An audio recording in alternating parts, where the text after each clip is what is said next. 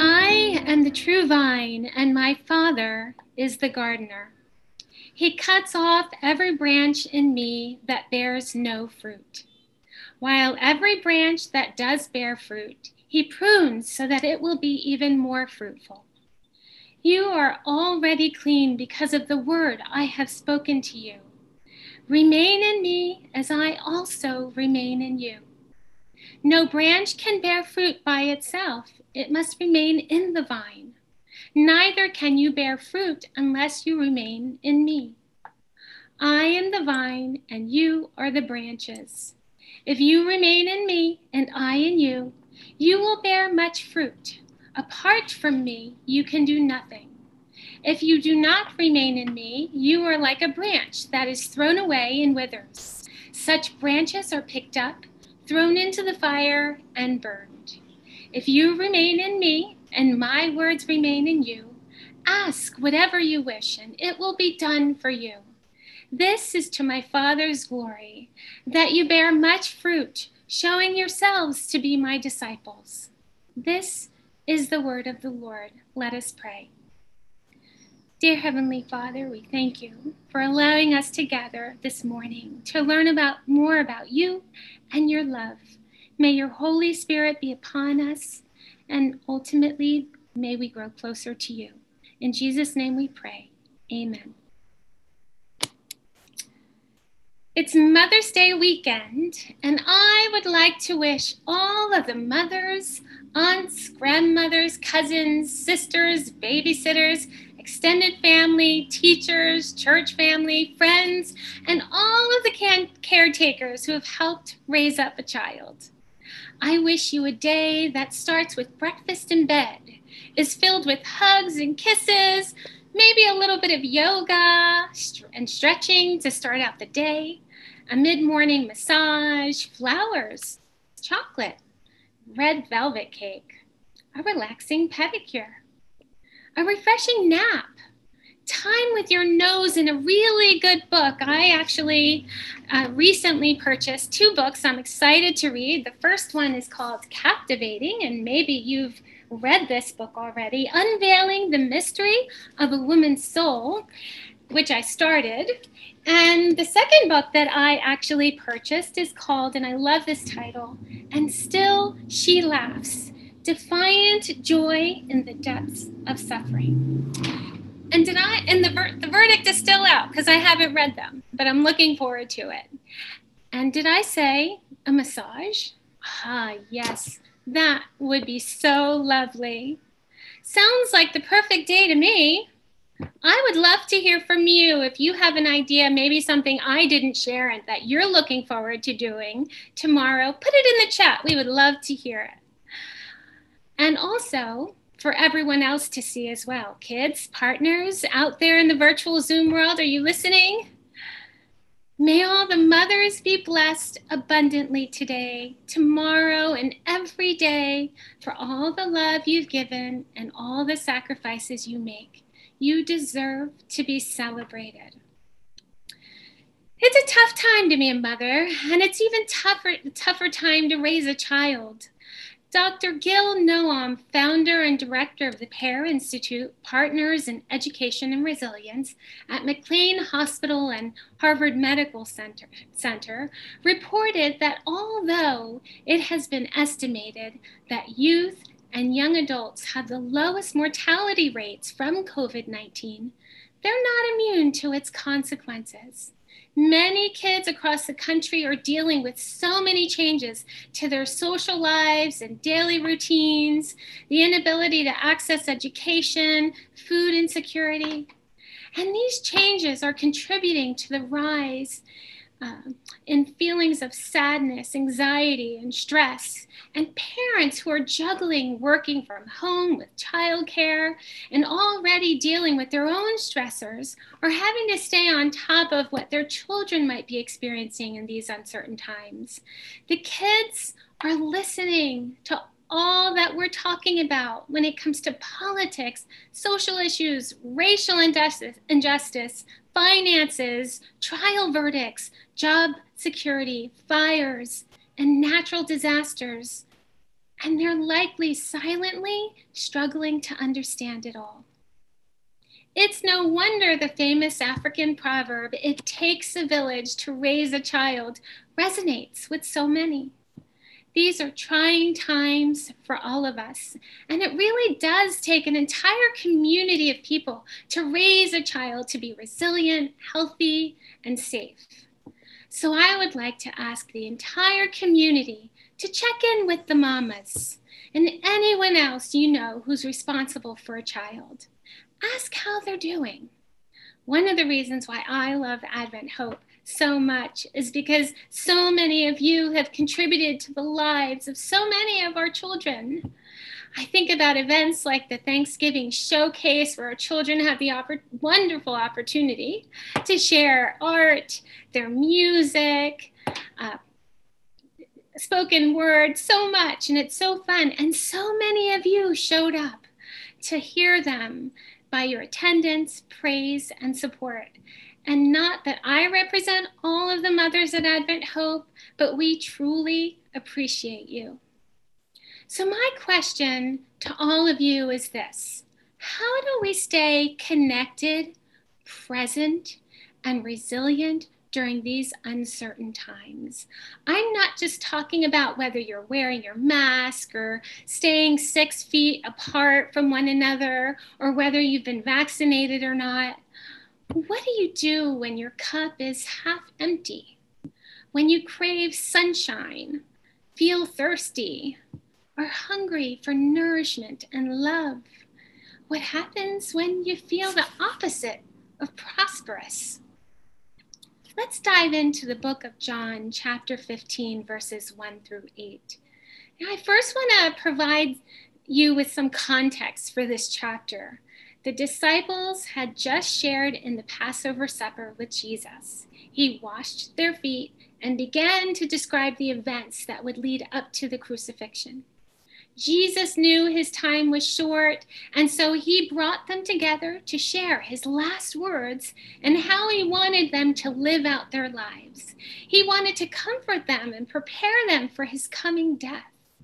And most importantly, he wanted to inform them of how to remain in connection with him long after he was gone. In those last few moments with the disciples, Jesus knew that what he would be sharing would have lasting implications, not only for the disciples, but for all of us. And so I don't know about you, but it's my best guess that his last message to the disciples was probably one of the most important and significant in all the Bible. What would you share if you knew that you only had a few more moments to live on this earth? I asked myself that same question, and I immediately thought about how I would want to speak and see those I loved the most. Prior to the pandemic, Alex, Isabella, and I went on a lovely family vacation, and everything seemed perfect. But on our flight back to New York City, we experienced a great deal of turbulence. And these kinds of flights are never any fun for me. My family will tell you that I almost always feel dizzy, develop a headache, start sweating, experience nausea, and I almost always want to vomit. I know, gross, I know. But on this particular flight, it didn't end there. The pilot asked everyone to take their seats, including the flight attendants. And while I know that it's not out of the ordinary for a pilot to make such a request when there is turbulence, but on this flight, something just seemed very wrong. The flight attendants quickly huddled together in a way that I hadn't really observed before, and then quickly went back and into their seats. And that's when suddenly the plane dropped, and it felt like it had fallen like 100 feet in about 10 seconds, and my stomach felt like it was in my head. Everyone either began to scream or became really anxious and unsettled. I sat there and immediately grabbed Isabella's hand and looked at Alex, seeking assurance that we were going to be okay. But then the plane dropped again, and that's when I went from feeling anxious to feeling terror. And at that moment, I wondered, are we going to make it? Is this it? Is this how it's going to end for us? It obviously wasn't our time since I'm here speaking to all of you, but in that moment when I thought that our lives might be over, I thought about everyone I loved. And I would imagine that that's what it might have been like for Jesus. He knew his life would be ending soon, and so what did he do? He chose to spend it with he chose to spend his precious last moments with his disciples and shared an important message with them because he loved them and because he loves us. And so now let's reflect now on what he shared. Let's begin with the book of John, chapter 15, verse 1. Verse 1 states, "I am the true vine, and my Father is the gardener." Jesus makes clear here that his connection to the Father is essential and that he relies on God's authority for everything. As the gardener, God rules over the vine and the branches, and the true vine represents Jesus, the fruit's vital life source. I have a branch here. I'm gonna, hopefully you all can see that I cut off from a tree. Just as an example, at first, right, as you can see here, the branch looks fresh and healthy, full of life, nice and green. But we all know that if you were to check back with me in a few days, you'd start noticing that it was getting brown on the edges and a bit wilted and dry and lacking life. And why is that? Because when it was cut from its life source. When Jesus stated, "I am the true vine," he was trying to help us understand the value of being connected to him by faith. Let's go to verse 2. It reads, "He cuts off every branch in me that bears no fruit, while every branch that does bear fruit, he prunes so that it will be even more fruitful." The branches in this verse represent the disciples, and ultimately you and me.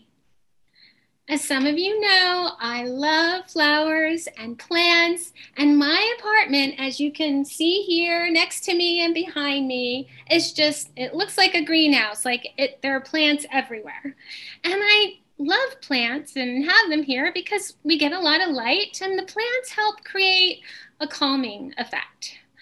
But my favorite flower of all is the orchid. I have 3 of them in my apartment, and I've learned after each bloom that once the flowers fall, they require a bit of pruning, which ultimately allows new branches to grow. Now, I've pruned my orchids, and I've got to say that sometimes I'm like, oh my goodness, did I do that too much, or did I kill this plant or whatever? But I've learned through the years that soon enough, they bloom again. In verse 2, we also learn that Jesus is actively pruning aspects of our lives so that we can continue to bloom and bear fruit. Pruning is not a punishment, even though it might feel like it at times. I totally get it.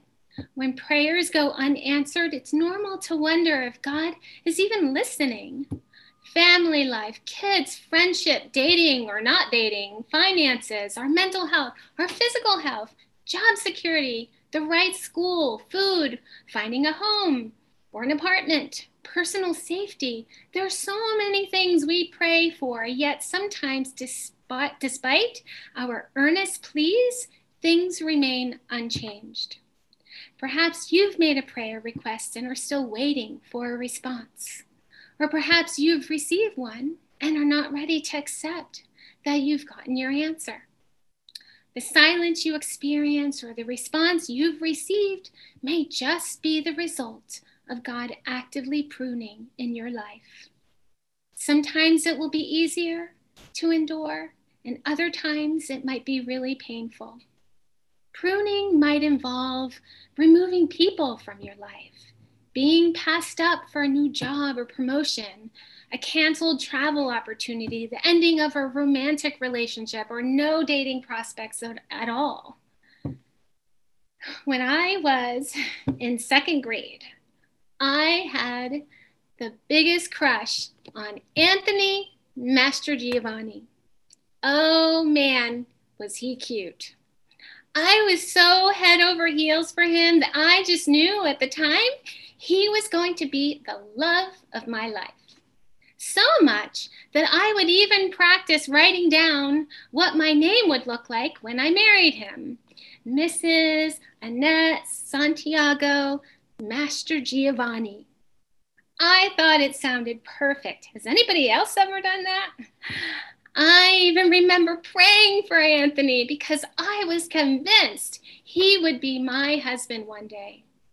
But needless to say, I learned that he didn't like me in the same way, and I was crushed. I found out he liked Stacy Lane better. It was the first time my heart felt broken. And at the time, I wondered why my prayer had not been answered. And then, that's when I learned about the concept of faith, thanks to my mom, who always knew how to comfort my heart when I needed it the most. Whether it was way back in second grade or just last week, have you ever prayed for something and then thanked God 10 times over not for giving it to you? Yeah, me too. I really like how Annette Santiago Espana sounds. Pruning isn't comfortable, but it's a necessary part of following Jesus. It's his way of keeping us focused and on track. No prayer request is too small or too big for Jesus, but timing is everything. Ecclesiastes 3:1 reads, "To everything there is a season and a time, to every purpose under the heaven." Hang in there. God is listening, and he knows your heart. Verse 3, "You are already clean because of the word I have spoken to you." God's word is filled with love and promises, and as long as we hold on to those promises, we can confidently live in the security of those promises. What we learn here is that we are clean when we lean in to God's word, study his word, maintain an open and consistent relationship with him. Because when we do, we will experience hope in trials and a joy that could never be taken away from us. Hebrews 10:23 reads, "Let us hold unswervingly to the hope we profess, for he who promised is faithful." Verse 4-6, "Remain in me as I also remain in you. No branch can bear fruit by itself. It must remain in the vine. Neither can you bear fruit unless you remain in me. I am the vine, you are the branches. If you remain in me and I in you, you will bear much fruit. Apart from me, you can do nothing. If you do not remain in me, you are like a branch that is thrown away and withers. Such branches are picked up, thrown into the fire, and burned." Similar to verses 1 and 2, Jesus reiterates the importance of a continued connection and relationship with him. But what's so critical in this passage in particular is that Jesus emphasized free will. Abiding was something that the disciples had to choose. And the decision is ours as to whether we choose to maintain a connection with him. And remaining is not simply just about believing in Jesus, but also about being in union with him, sharing his thoughts, his emotions, and his intentions. John Mordecai Gottman is an American psychological researcher and clinician, and is one of the most influential researchers in the area of couples therapy. With over 40 years of research on over 3,000 couples, he and his team have accomplished the most extensive study ever done on marital stability and divorce prediction. Research done in his Love Lab involves interviewing couples while they are being physiologically monitored for heartbeat, perspiration, blood pressure, etc. Gottman can tell with high accuracy, based on his research, 95%, if couples will divorce after watching them for an hour. After 15 minutes, he can tell with 90% accuracy. Here are the things that Dr. Gottman looks for in a healthy relationship: knowing each other well, working to like each other, acknowledging and reassuring each other, actively doing so, taking spouse's opinions into account, solving solvable problems, accepting irresolvable conflicts, and having shared meaning. This includes work, commitments, values, religious involvement, friendships, family. So research shows that couples will last longer if their lives are if they are spent building a shared world. In our relationship with Jesus, and as in any loving, committed relationship, the only way in which it can truly work is if both do their part together. It cannot be one-sided. We remain most connected to Jesus when our lives are completely interwoven with his. Verses 7-8. If you remain in me and my words remain in you, ask whatever you wish, and it will be done for you.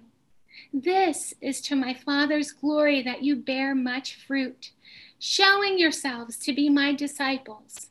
Paul, the apostle, taught extensively on fruit bearing. Galatians 5:22-23 reads, "But the fruit of the Spirit is love, joy, peace, long-suffering, gentleness, goodness, faith, meekness, temperance. Against such there is no law." And so there you have it. Jesus is seeking a personal relationship with each of us. When you feel tired, frustrated, and far from prosperous, seek strength and purpose through a close relationship with him, because this connection is essential to our fruitfulness and our destiny. So how do we remain present and connected to God's word and love? Perhaps you might consider some of these ideas. Quality time. If there was ever a silver lining about this pandemic, it's that for the most part, we've had a little bit more time than we normally do. Less commuting means more time at home for some of us. And so when you have extra time on your hands, how do you typically choose to use it? And who do you choose to spend it with? In order to build trust and memories with someone in your life, you actually have to spend time with them. Be intentional about spending time with Jesus and the people you love, because doing so will likely lift your spirits and give you energy. Switch it up and get creative. Devotionals don't always have to happen first thing in the morning, especially when you've got breakfast to make and places to run off to. If you don't get to it first thing, it doesn't mean that God is not a priority in your life. Time spent with Jesus can happen any time of day. Morning break at work, when you're free from distraction, or it could be late into the evening after the children have gone to bed. And don't get down on yourself if you miss a day. God is always there waiting to spend time with you. He forgives our imperfections and our tendency to not live perfectly. He knows that we don't have all of our priorities in order all the time. We are imperfect, and he knows it. Shannon Alder, who's a best-selling author, some of you may have heard of her, and she's a life coach as well. I think she says it best when she says, "There is no perfection, only beautiful versions of brokenness." Say thank you. When is the last time you said thank you to someone you truly value? All right, we're going to do something here. I'm going to ask you to pick up your phone right now. I know. When's the last time you were told to pick up your phone during a sermon? Well, I'm asking you now. Now, go to your contacts and pick someone who you would like to say thank you to right now.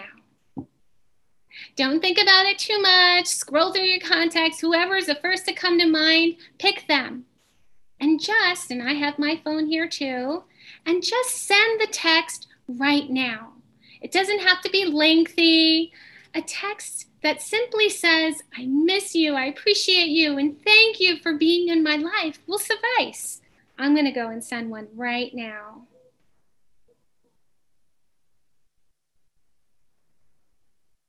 And I hope you're sending yours.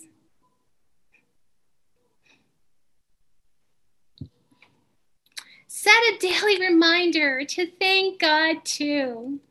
Do any of you set a daily reminder for yourself? Trending reminders are ones that remind you to drink some water or take your eyes off the screen. If you have an iPhone, it will even remind you to get up and walk. I have a Calm app that reminds me to take a deep breath throughout the day. Set a daily reminder on your phone that prompts you to thank God for what you're doing right now, at this moment. It could be at 3 a.m. or at that moment. It could be at 10 a.m. or 3 p.m. or 11 p.m. I know I set reminders on my phone for all kinds of things that are important to me. Why not pick a specific ringtone that reminds us to thank God? Meet an inspiring friend. Make lunch plans or a coffee date with a friend that asks the tough questions, who dives deep, and who speaks the truth. Someone you know who will challenge you when you feel pruned and small and inadequate, and who will celebrate with you when you are at peak bloom. How blessed are we for what Jesus shared in John 15. When he shared this message, it wasn't only for the disciples in that moment, but for all of us. The pruning isn't easy, but the bloom is so beautiful. He had you and me in mind on that very day in Jerusalem as he and his disciples walked along the vineyards. John 14:27 reads, "The peace I give is a gift the world cannot give."